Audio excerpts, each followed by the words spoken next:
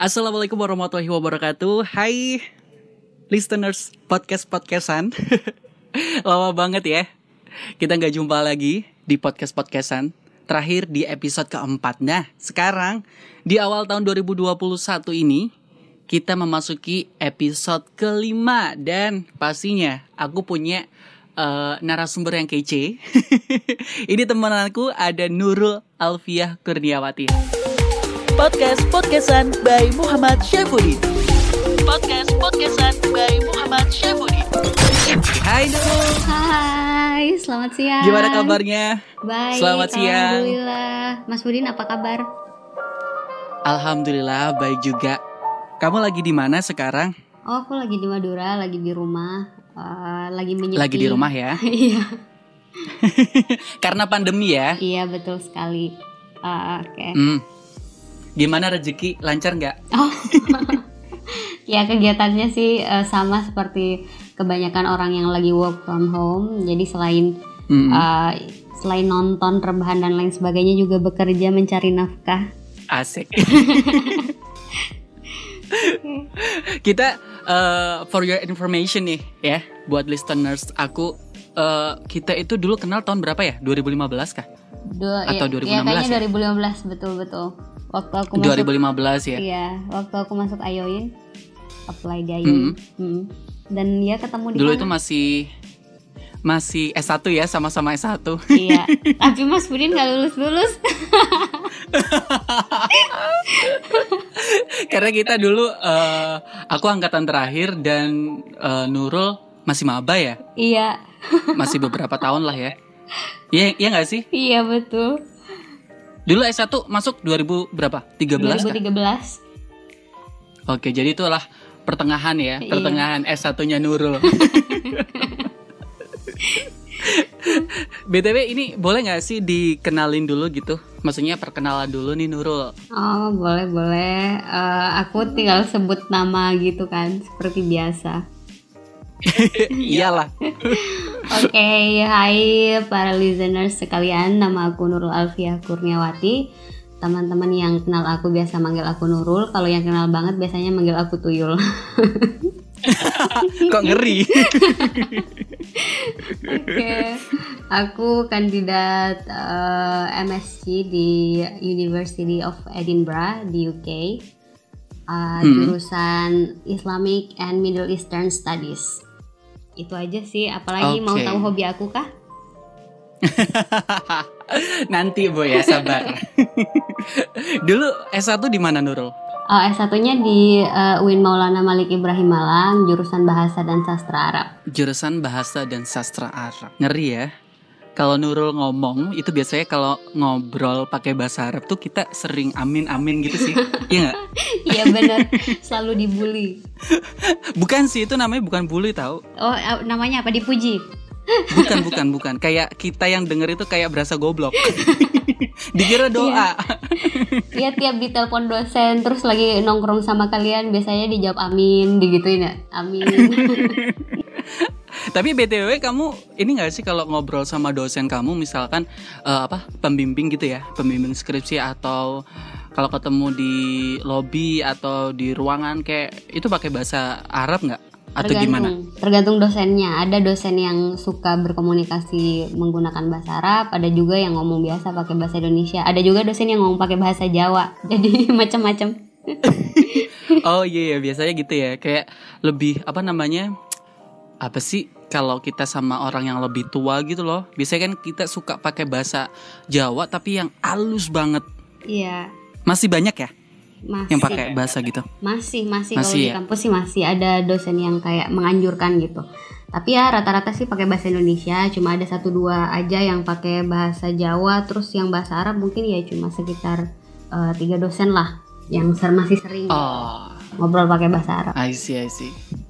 Aku dulu punya nih satu dosen juga sama, tapi dia suka ngomong pakai bahasa Inggris kalau di kelas. Terus, tapi kalau kita nggak bisa jawab gitu ya, kalau ada pertanyaan kita nggak bisa jawab, kita tuh harus pakai bahasa Jawa halus.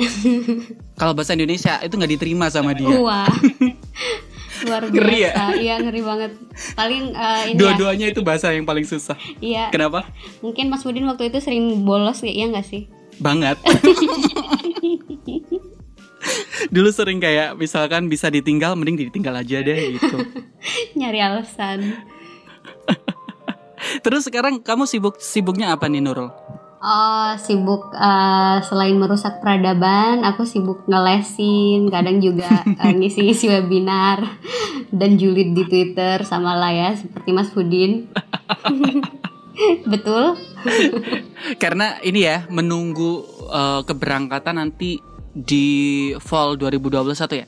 Iya, kalau insya Allah kalau lancar sih persiapannya semuanya, doain sekitar akhir Agustus atau awal September berangkat ke UK.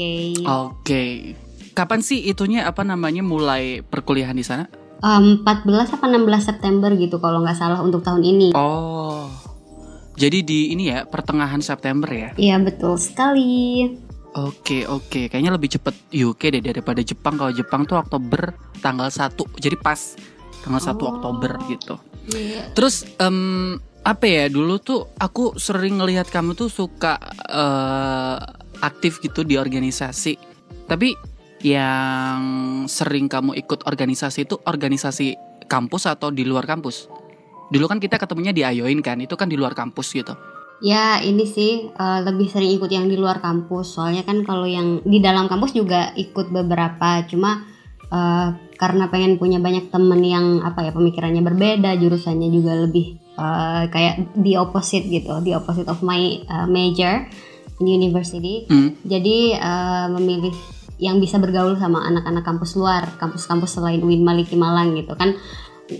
Teman-teman UIN ya beginilah ya, udah akrab banget, udah tahu kayak gimana. Jadi pengen gitu melihat orang-orang juga yang beda, punya rasa yang berbeda. Kalau di UIN mungkin rasa apel, pengen ngelihat dan merasakan yang rasa strawberry, blackcurrant dan lain sebagainya. Aduh. Ya, berasa kayak Teh Sisri ya? Iya, seringnya ikut yang organisasi di luar, terutama kayak NGO gitu. Oke. Dulu selain Ayoin apa aja?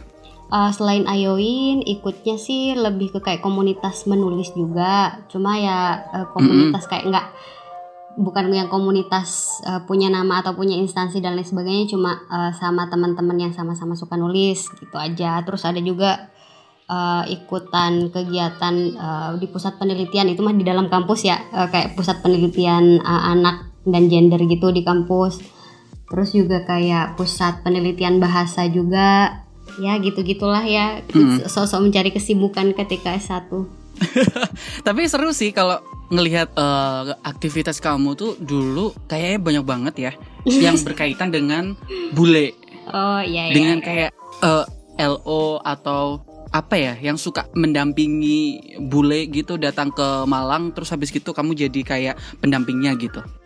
Student tutor itu itu kegiatan fakultas sih, tapi rata-rata ya pesertanya anak sastra Inggris. Cuma waktu itu ya pengen aja gitu, kenapa enggak gitu kan, sekalipun saya anak sastra Arab. Terus ya akhirnya apply juga jadi student tutor, kayak nemenin teman-teman dari Deakin University buat belajar bahasa Indonesia, belajar tentang budaya Indonesia dan lain sebagainya. Jadi ikut kegiatan-kegiatan yang emang karena nggak punya waktu untuk ikut kursus, nggak punya resource juga untuk ikut kursus bahasa Inggris, akhirnya memilih kegiatan yang memaksa aku untuk ngomong bahasa Inggris gitu.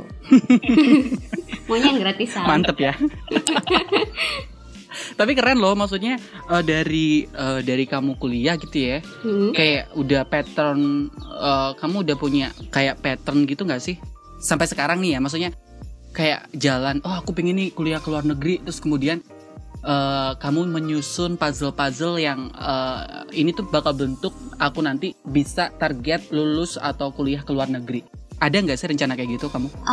Kalau pas kuliah sih iseng-iseng aja ya, maksudnya nggak sampai nyusun sengaja gitu, nyusun strategi ini nanti salah satu jalan aku untuk kuliah dan lain sebagainya. Waktu itu cuma kayak ingin mencari jati diri aja, jadi ikut banyak kegiatan dan kebetulan emang suka bahasa asing kan, nggak cuma bahasa Arab, juga bahasa Inggris dan lain sebagainya. Jadi akhirnya terlibat di kegiatan-kegiatan seperti itu dan ternyata sangat berguna yang akhirnya memudahkan untuk apply ke universitas ternyata memang kegiatan-kegiatan tersebut gitu. Jadi ya I'm agak pretty lucky. Keren sih. Jadinya kayak apa ya, sambil menyelam minum air gitu. Iya. Yeah. Aku dulu tuh kayak ketelat banget gitu sih. Kalau aku ini ya, maksudnya kalau aku bandingin sama backgroundku yang dulu lebih suka main-main gitu ya. Kok kayaknya ini lebih pas gitu, kayak ngelihat CV-mu itu kayak wah ini meruntut. Kalau aku kan dulu itu kayak banyak banget mainannya.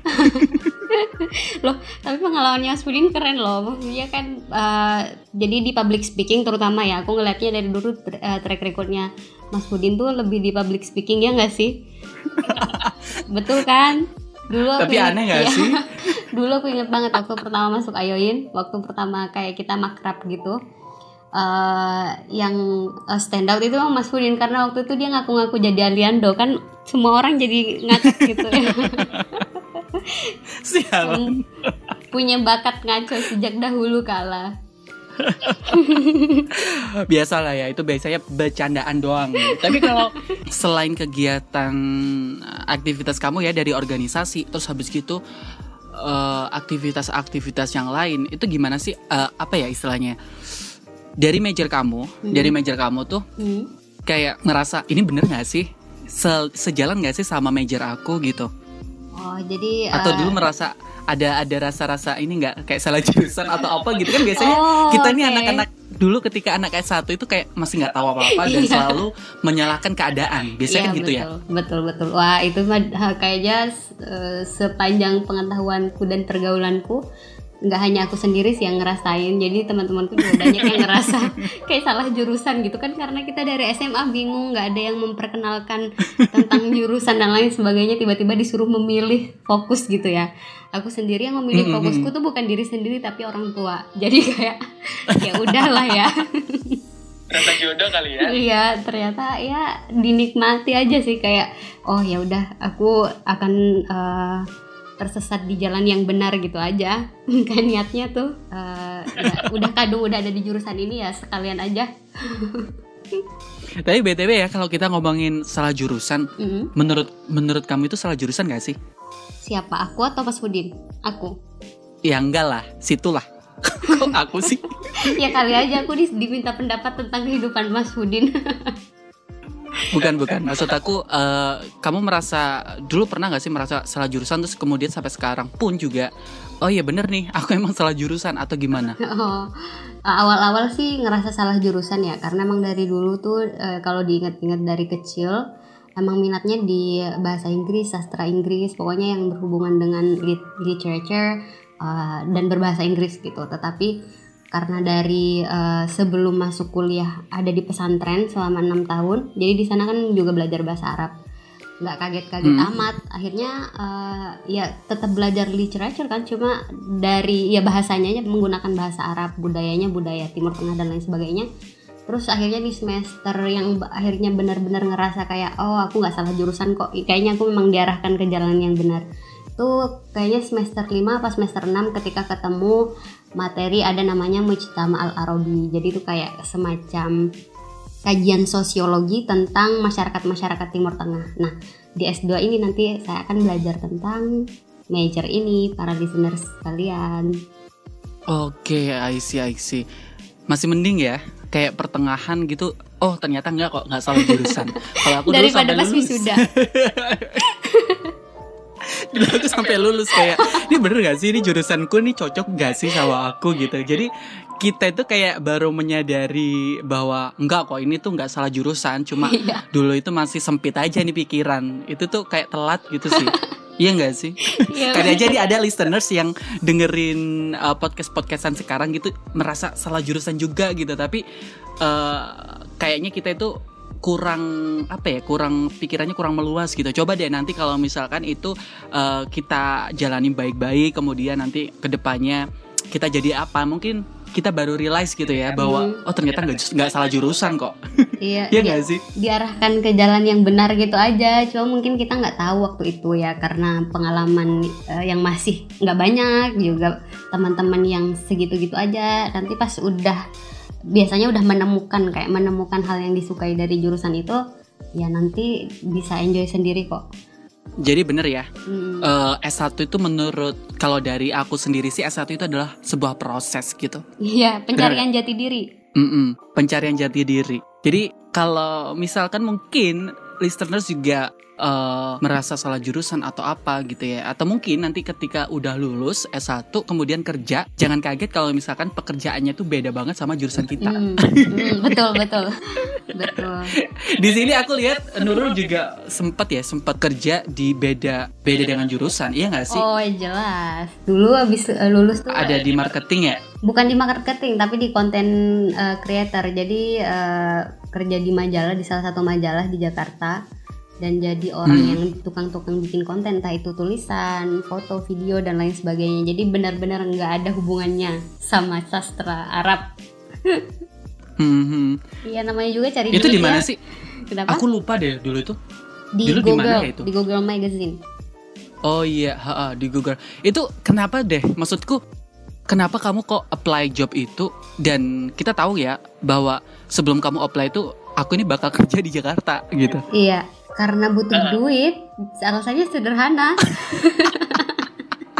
Jadi ini ya, nggak peduli ya di mana itu lingkungannya, maksudnya di mana itu kotanya gitu. Waktu itu mikirnya cuma abis ini kalau aku memang benar-benar mau lanjut S2, aku mau apply beasiswa dan lain sebagainya, aku bakal butuh duit. Jadi sekarang harus bekerja dan menabung dan nggak peduli di bidang apapun, asal itu menghasilkan duit.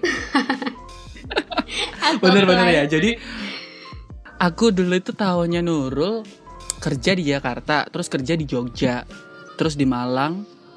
Iya, 3 kota itu ya? Iya, pokoknya muter-muter di sana lah kehidupanku. Tapi keren sih. Dulu tuh daerah mana sih di Jakarta? Di Jaksel. Wow, literally, which is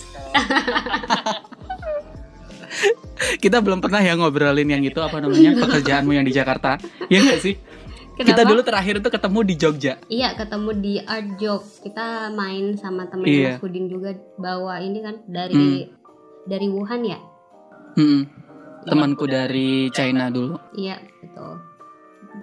Terakhir kita ketemu. Iya, dan Mas Udin waktu itu mengaku I don't understand art.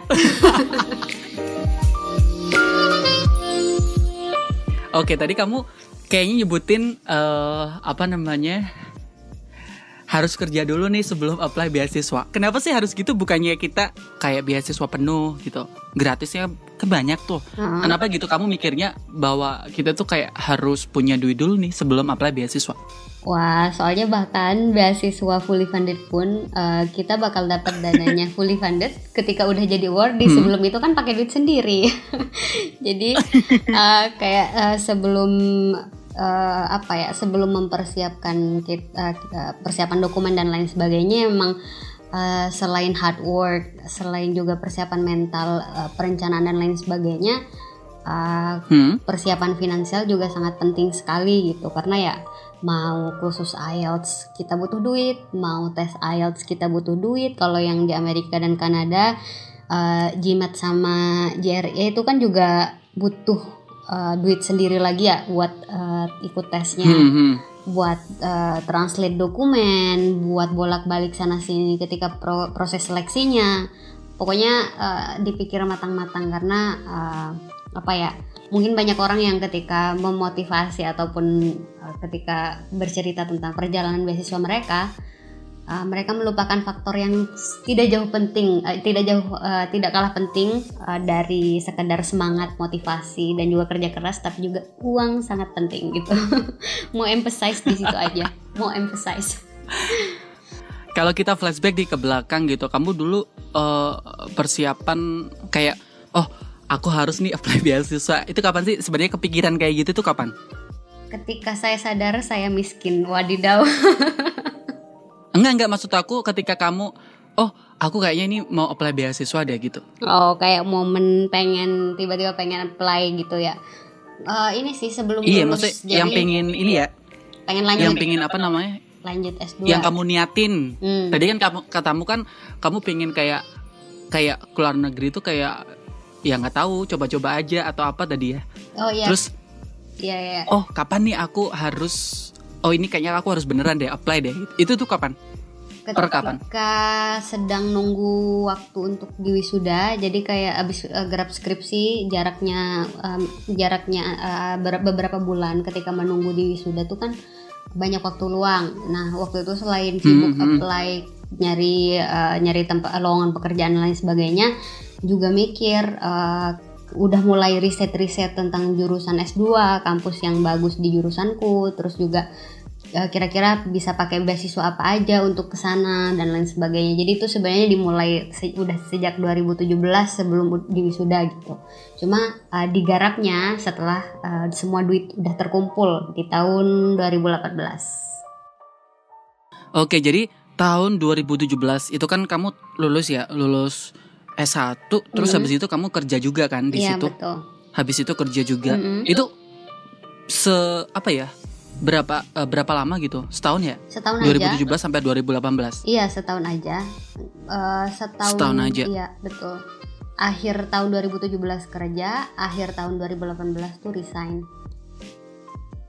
Oke, jadi akhir tahun 2018 tuh resign. Terus pas kita ketemu di Jogja itu kemarin udah kelar semua ya?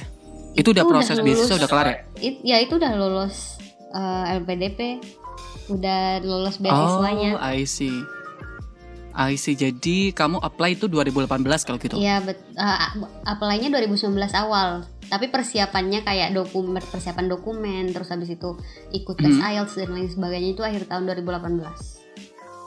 Akhir tahun 2018. Oke. Aku dulu juga sempet kayaknya kamu pernah ke ini ya, ke Pare ya? Iya, betul. Jadi itu kapan? Itu 2018 akhir emang. Jadi tahun 2018 bulan November apa Desember gitu. Jadi pergi ke sana. Berapa bulan di sana? Untuk yang kursus kayak bukan kursus sih, kayak belajar strategi. Ya kursus ya kalau belajar strategi. Kayak cuma pengen tahu strateginya gitu, sekalipun sering bolos sama teman saya. Sama temanku, kok teman saya sih? Resmi banget. Sama temen aku tuh kami sama-sama pengen kan clueless nih ya tentang IELTS, cuma pengen tahu gimana sih cara mainnya gitu, tapi bolos mulu. Jangan ditiru, kami tuh kesana tuh kayak kami kesana tuh bukannya belajar, makan mulu, habis tidur mulu. Jadi bukan kursus yang seperti hustling kayak yang di pikiran teman-teman ketika mengejar beasiswa tuh ya. Jadi waktu itu kami kayak cuma pengen tahu aja gimana sih IELTS gitu. Pas udah tahu kita nggak belajar. Kita nggak kursus gitu loh. Ya itulah. Ternyata kesana cuma nyari teman dan Nani dapat pacar. Itu sebulan atau 2 bulan di sana? Yang secara resminya sebulan. Sebulan berikutnya ya kami ya leyeh-leyeh itu. Leyeh-leyeh. Jadi total berapa di sana? 2 bulan ya? Iya, 2 bulan. Oke, terus habis itu baru apply beasiswa itu, LPDP. Apply ini dulu, tes IELTS dulu, habis itu baru apply beasiswa. Tapi sebelum apply beasiswa udah daftar di universitas sih. Jadi kita daftar ke LPDP itu udah ada LOE. Oh, jadi stepsnya adalah les dulu, habis les dulu terus tes IELTS, habis tes IELTS baru apply kampus, habis apply kampus baru LPDP ya? Betul sekali. Tapi ini ya, I see. Maksudnya kayak prosesnya orang-orang kan beda-beda. Ada juga yang dia apply tes IELTS dan juga universitasnya setelah lolos LPDP, jadi sama-sama bisa gitu. Sebenarnya tadi kita ngebahas adalah beasiswa itu gratis ya sih, bener nggak sih gratis gitu? Jadi yang perlu distabiloin tuh yang mana sih? Yang perlu distabilo adalah kuliahnya memang gratis. Ketika udah jadi wardi itu gratis, tetapi perjalanan menuju ke sana tentu tidak gratis gitu. Jadi masih perlu menyiapkan dana juga ya, karena tadi udah dibilang ya untuk tes IELTS pun kita bayar, untuk perjalanan sana sini kita bayar, semuanya bayar. Oke, jadi nggak benar-benar 100% gratis sih sebenarnya ya. Nope. Iya nggak sih? Setuju nggak sih? Iya, nggak. Ya ketika udah jadi wardi sih gratis semuanya. Tapi kalau kamu LPDP itu ada nggak sih kira-kira nanti yang kamu bakal bayar setelah kamu diinformasikan bahwa kamu adalah awardee LPDP? Oh iya. Ada nggak? Ada. Jadi setelah lulus LPDP kita ada istilahnya persiapan keberangkatan atau disingkatnya jadi PK gitu. Nah ini kegiatannya selama seminggu, biasanya di Jakarta. Ada juga sih yang di Bandung, tapi rata-rata di Jakarta. Ya perjalanan yang ke Jakarta itu kita bayar sendiri. Yang dibayarin, dibayarin apa ya? Intinya dibayarin. Maaf nih agak lupa. Kayaknya ada yang bayar sendiri, ada yang dibayarin. Nah, yang bayar sendiri ini karena dia pergi dari tempat yang tidak sesuai dengan alamat di KTP. Kalau berangkatnya dari kota yang udah sesuai dengan yang di KTP, dibayarin, di reimburse gitu sama LPDP. Tapi kalau enggak, ya kita bayar sendiri. Waktu itu aku berangkat dari Jogja, jadi nggak di reimburse, sementara KTP aku kan Sumenep gitu. Oke. Terus ini maksudku, kalau nanti nih, kalau kamu udah berangkat ya ke UK gitu, ada nggak sih hal-hal yang kayaknya ada yang nggak di cover nih sama LPDP, ada nggak? Nggak ada, di cover semua sama LPDP, termasuk kalau misalkan kita mau publikasi jurnal, mau ikut ya intinya mau beli buku, ada gitu loh dananya sendiri-sendiri di sana. Rinciannya aku nggak hafal, ada di buklet LPDP, cuma semuanya di cover. Oke, jadi ada lah ya yang perintilan-perintilan itu juga bakal di cover juga ya. Betul. Ini beda banget sih sama beasiswaku yang kemarin yang S2. Kalau aku masih ada beberapa yang bayar sendiri, jadi kayak tiket pesawat tuh bayar sendiri. Terus apalagi ya? Visa. Visa itu juga bayar tau. Iya, aku dulu bayar sendiri. Visa bukan visa ya jatuhnya ya, kayak resident permit. Yang gimana sih? Di awal itu adalah visa kayak kita cuma masuk doang. Kayak itu berlaku 1 bulan doang. Terus habis kalau kita udah nyampe di sana, terus kita bikin resident permit. Nah, itu bayar sendiri juga aku dulu. Jadi nggak bener-bener kayak masih ada gitu ya yang harus keluar dari dompet sendiri. Masih ada gitu.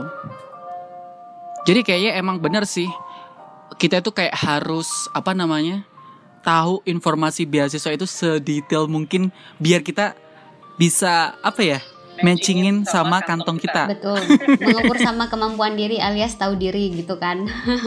Iya, benar. Iya. Terus ini deh, nanti kalau kamu berangkat gitu ya di UK, ada nggak sih persiapan khusus gitu dari kamu sendiri? Persiapan untuk ini ya, untuk pergi berangkat ke UK. Ya menurut aku sih sama seperti orang mau liburan gitu ya, persiapan yang kayak perlu dipersiapkan ya selain visa, terus habis itu full medical check up gitu kan. Ya kalau aku sendiri sih mempersiapkan lebih ke persiapan intelektual gitu ya, karena takut kaget kan di sana. Jadi aku ikut banyak kayak semacam kursus online. Aku juga baca-baca buku yang disarankan di website kampus dan lain sebagainya. Intinya kayak aku nggak mau sampai sana tuh kaget. Terus selain itu aku juga ini udah mulai lihat-lihat kayak winter outfit gitu, winter clothing gitu. Jadi karena ya mohon maaf lahir dan dibesarkan di pulau yang sangat panas, jadi dari sekarang udah kepikiran gitu ya, bawanya nggak banyak juga sih. Cuma udah ada gitu. Oh iya, tadi kita belum sempat mention kampusmu yang di UK itu di mana ya? Kampusku di University of Edinburgh. Tadi udah disebut di perkenalan, cuma tidak dibahas secara panjang lebar. Kalau dilihat dari peta ya, UK itu Edinburgh di mana? Di utara, bawah, atau di mana ya? Di utara atau di selatan? Di atas ya? Di Scotland, di Skotlandia. Oh, itu masuknya Scotland? Iya, betul. Dia di Skotlandia, Edinburgh. Oke. Kalau yang pisah pulau itu Irlandia ya? Iya. Kayaknya sih iya, tapi aku nggak terlalu ini sih ya, maksudnya tidak terlalu tahu banyak gitu tentang proses visa selain yang ke Scotland. I see, I see. Oke, dulu juga kamu sempat apply kampus Di Leeds. lain juga ya? Iya, di Leeds. Ada apa aja? Kampus apa aja? Di Leeds, terus ada satu lagi di Belanda. Cuma itu udah yang Belanda itu udah lama banget dan itu kayak cuma iseng-iseng aja. Jadi prosesnya udah lupa gitu. Udah cuma ya pertama apply-nya sebelum apply di UK itu emang di Belanda dulu karena waktu itu cuma pengen tahu gimana sih proses admission kalau di luar negeri gitu. Dan keterima sih yang di Belanda itu. Cuma yang diseriusin akhirnya yang di UK. Di Leeds dan juga jadi di Edinburgh. Groningen, Leeds sama Edinburgh. Iya, betul. Oke. Dulu ini enggak ketika daftar gitu apa aja sih yang dipersiapin, kayak bayar enggak sih sebenarnya, ada admission fee-nya enggak sih? Tergantung universitas sih. Kalau yang universitasku itu gratis.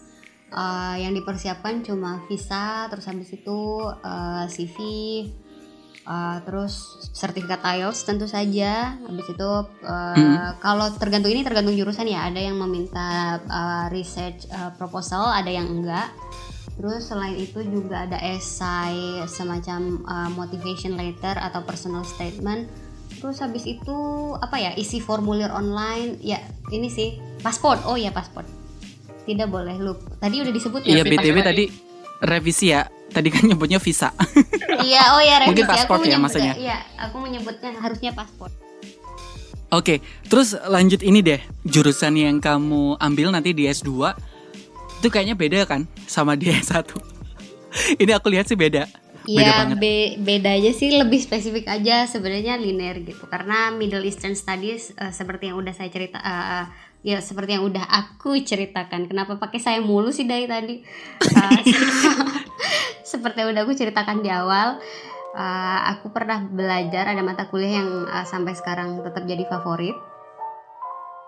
Dan itu adalah Mujtama al-Arabi.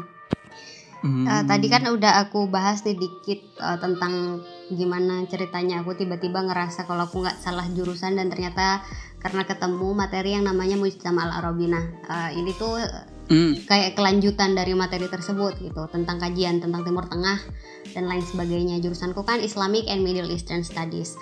Kalau jelasin ke orang kayak orang-orang yang tidak terlalu berpendidikan kayak tetangga di sini gitu, atau keluarga atau keluarga, kalau ditanya jurusan aku selalu menyebutkan sama kayak hubungan internasional tapi fokusnya ke daerah-daerah Timur Tengah. Nah, kalau dijelasin kayak gitu mereka langsung paham, gitu. Ya kalau secara singkat sih jurusan Middle Eastern Studies itu kayak semacam mempelajari sejarah dan juga sosiologi daerah-daerah dan negara-negara di Timur Tengah. Itu aja secara singkatnya. Dan ya kan banyak ya sejarah, ya bisa sejarah dari segi politiknya, dari budayanya, dari sastranya dan lain sebagainya. Oke. Terus goalsmu nanti apa nih ketika kamu udah S2 selesai? Wah, ini pertanyaan berat. Ini pertanyaan yang membuat aku terjebak dalam existential crisis. Dia berasa kayak wawancara beasiswa ya? Iya, jadi kayak aku tuh sampai sekarang kadang aku salah satu orang yang ketika tidak berhasil mencapai satu goal, aku membuat goal lain gitu. Jadi ya bisa aja kayak nanti jadi berubah bukan ya. goals ya namanya ya? Iya. Mungkin ini plan. Iya, plan. Ya ini bisa aja plannya nanti berubah gitu seiring dengan berkembangnya waktu dan pemahaman dan kondisi dan lain sebagainya. Untuk sekarang sih mungkin pengennya kalau nggak di NGO, mungkin ya di Kementerian Luar Negeri atau di instansi ketika kuliah S1 dulu bisa aja, tapi ya lihat aja nanti. Oke. Kali aja tiba-tiba aku buka warung makan, kan who knows gitu kan. I see. Sana juga banyak ya di luar sana. Betul. Terus ini apa namanya, jurusanmu ini sebenarnya nanti tuh arahnya itu kemana ya? Biasanya kalau kita lihat gitu ya, ada nggak sih alumni atau orang yang ada di jurusan ini tuh biasanya jadi apa gitu? Ya, ini sih setauku mereka menjadi peneliti, banyak juga yang menjadi dosen, banyak juga yang menjadi diplomat. Ya gitulah. Jadi ya banyak juga yang bekerja di NGO, di UN dan lain sebagainya. Jadi lebih ke peneliti sama akademisi ya. Ya, akademisi atau juga social worker. Jadi ya macam-macam, atau aktivis ya, terserah. Maksudnya bidang ini tuh bisa masuk ke banyak field gitu. I see. Itu sih kayaknya kunci dari pembahasan kita yang tadi salah jurusan sih. Kayaknya semua jurusan ketika mungkin kalau S1 itu kita itu lagi belajar tentang kulitnya doang kayak umumnya apa. Tapi kalau kita nanti udah S2 itu kayak oh ini tuh relate sama jurusan ini, oh ini tuh relate sama jurusan ini iya, gitu betul. Jadi nanti ketemu sendiri jalur kita nanti kayak di masa depan. Kalau kita agak-agak tekun dikit, kita bisa nemu gitu garis benang merahnya gitu, benang merah dari semua kebingungan kita sejak S1. Oke, itu kuncinya ya. Mungkin buat listeners yang merasa kayak aduh aku ini salah jurusan atau apa gitu ya. Mungkin nanti di S2, mungkin kalau mau lanjut S2 gitu ya, itu nanti mungkin bakal terjawab gitu. Betul. Aku dulu tuh sempet kayak ini tahu dari SMK. Aku kan dulu SMK. bukan SMA gitu ya. Seriusan aku dulu SMK IT. Tentang jaringan komputer gitu lah. Tentang komputer jaringan. Seharusnya kalau misalkan mau linear gitu ya, kalau S1 tuh biasanya rata-rata itu masuk ke teknik informatika atau ilmu komputer sebenarnya. Cuman aku dulu kayak banting setir, duh kayak gak cocok nih belajar kayak gini-gini gitu. Jadi aku banting setir belajar yang ilmu tanaman, kayak yang biologi gitu. Ternyata pas S2 itu kayak ada satu mata kuliah statistik kita, dan itu kayaknya ini tuh bukan ranahnya kita gitu, yang tahu tentang coding lah, yang tahu tentang aplikasi-aplikasi yang seharusnya itu anak-anak IT gitu. Dan ternyata itu membantu banget. Itu kayak apa istilahnya ya, bukan major kita, tapi itu kayak kewajiban yang harus kita miliki untuk semua jurusan gitu. Nggak hanya di jurusanku aja gitu. Kayak jurusanmu mungkin nanti kamu juga bakal ini sih nemu kayak statistik itu softwarenya apa aja. Kan kita juga harus bisa ya mengoperasikan software itu. Betul. Itu sih yang kayak dulu tuh kayak oh ternyata ada manfaatnya nih. Jadi ilmu SMK. Barusan waktu Mas Udin nyebut dari SMK, aku langsung mikirnya dari SMK ke pertanian kan. Ini mah bukan banting setir, ini mas setirnya yang dibanting-banting. Benar. Terus serunya gitu dari segala proses yang udah kamu jalanin gitu ya, yang udah kamu lewatin ketika kamu S1, terus aktif organisasi, terus kerja, terus habis gitu apply beasiswa gitu sampai sekarang gitu. Ada nggak sih hal-hal yang ini tuh orang tuh harus tahu nih, apa sih yang aku miss kemarin tuh? Ada nggak sesuatu hal gitu yang ingin disampaikan? Apa? Ini sih lebih ke kayak don't forget to have fun. Jadi kayak ketika kita entah itu kuliah, berusaha untuk mengejar impian, mengejar beasiswa, apply kerja dan lain sebagainya, kita kayak terlalu sibuk fokus untuk menjadi yang entah itu terbaik di bidang itu ataupun mengalahkan kompetisi dan lain sebagainya, sampai kita lupa bersenang-senang, kayak lupa notice hal-hal yang di sekitar kita gitu yang bisa bikin kita bahagia.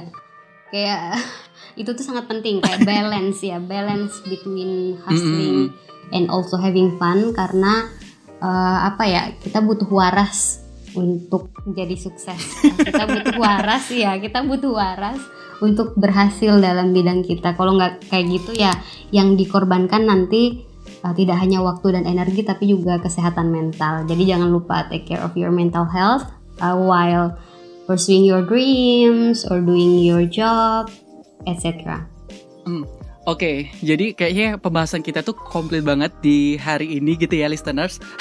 Kalau tadi mungkin ada yang kepikiran tentang salah jurusan atau masih bingung gitu ya, mau arahnya mau kemana gitu, mungkin bisa apa ya istilahnya kayak apply pekerjaan dulu lah.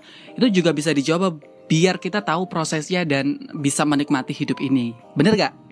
Betul. Jadi ya nggak apa-apa bingung, nggak apa-apa tersesat gitu. Kayak kadang orang yang kelihatan udah tahu jalan hidup, udah tahu apa yang mereka inginkan, sebenarnya mereka juga bingung gitu. Jadi ya jangan khawatir, banyak orang-orang di luar sana yang juga sama.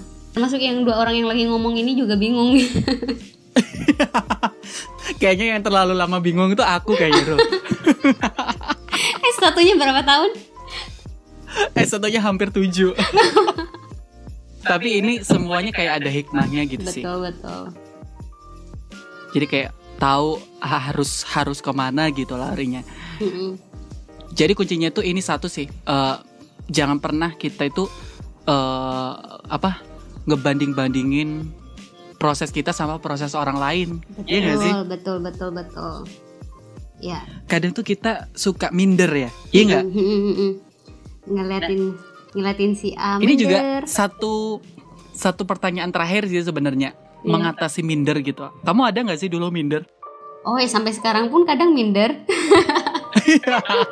Minder kenapa? Iya banyak sih, maksudnya kan faktor insecurity-nya orang tuh beda, triggernya banyak gitu, nggak cuma 1-2 hal.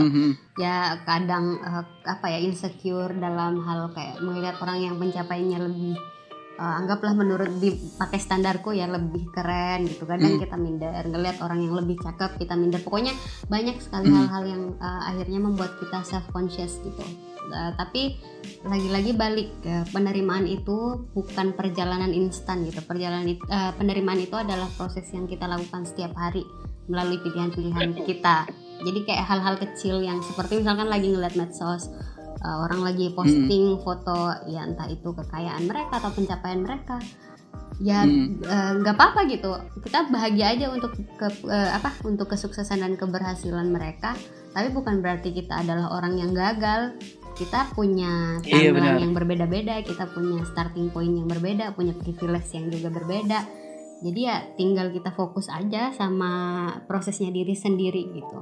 Udah itu aja. Iya benar. Memilih untuk fokus sama diri sendiri gitu. Jadi kayak kita itu adalah aktor di balik kehidupan kita sendiri ya. Iya nggak sih? Kalau misalkan orang mau apa ya udah terserah mereka. Yang penting kita itu kayak tanggung jawab kebahagiaan kita ya kita sendiri. Betul. Iya nggak? Jangan menggantungkannya ke orang lain, apalagi ke medsos. Benar. Oke, thank you banget Nurul. Sama-sama. Lama banget ya. Iya. Recording podcastan kali ini. Thank you for having me. Thank you so much. Mungkin satu pesan atau apa ya? Kesan aja atau mungkin anjuran. Wow, bijaksana. Terlalu lebay. Mungkin ini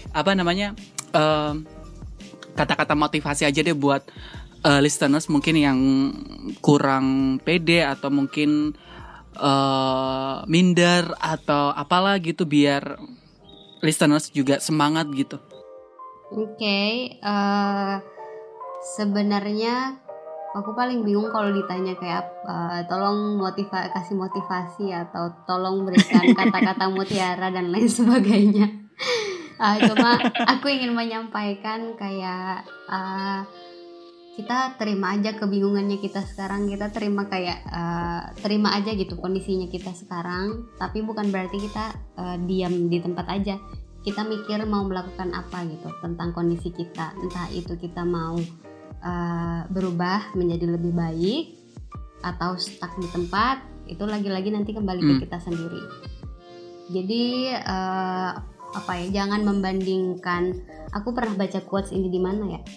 Intinya kalau nggak salah di Pinterest. Jadi don't compare your page 1 to someone else's page 100. Jadi jangan membanding-bandingkan halaman pertama kamu dengan halaman orang lain yang udah ada di halaman 100 gitu. Dia perjuangannya udah dari dulu gitu. Terus kamu membandingkan sama perjuanganmu yang masih kamu mulai dari sekarang. Jadi ya itu aja sih, semoga. Dan jangan lupa saling mendoakan sama teman-temannya gitu aja, biar sama-sama dilancarkan. Gak usah sirik-sirik, gak usah julid, gak usah membanding-bandingkan. Yang penting kalian sama-sama sukses di bidang masing-masing dengan cara masing-masing, itu udah Benar, menyenangkan, setuju. gitu ya. Agree. Pokoknya be positif, do progress gitu ya.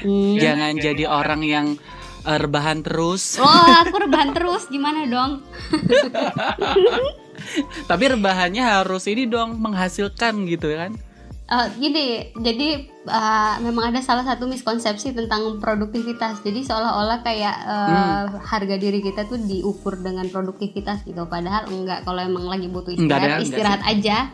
Kalau emang butuh main aja, terserah, pokoknya lakukan apa yang benar untuk diri kalian, untuk kesehatan mental kalian. Yang penting kalian tidak mengganggu orang lain. Siap. Apalagi di pandemi seperti ini. Thank you banget Nurul udah menemani aku di podcastan episode kelima. Nanti kita catch up lagi di mungkin ada acara-acara lain gitu ya. Oh, siap. Atau nanti ngobrol lagi di podcastan. Berani bayar berapa? Asik. Pokoknya kirim aja nanti nomor rekeningnya ya. Dikirim doang. Iya, kirim doang pokoknya. Oke, thank you. Selamat jumpa lagi nanti. Semoga kita bisa ketemu lagi ya. Ngobrol-ngobrol lagi. Amin. Thank you for having me. Bye-bye. Bye. See ya. Bye guys.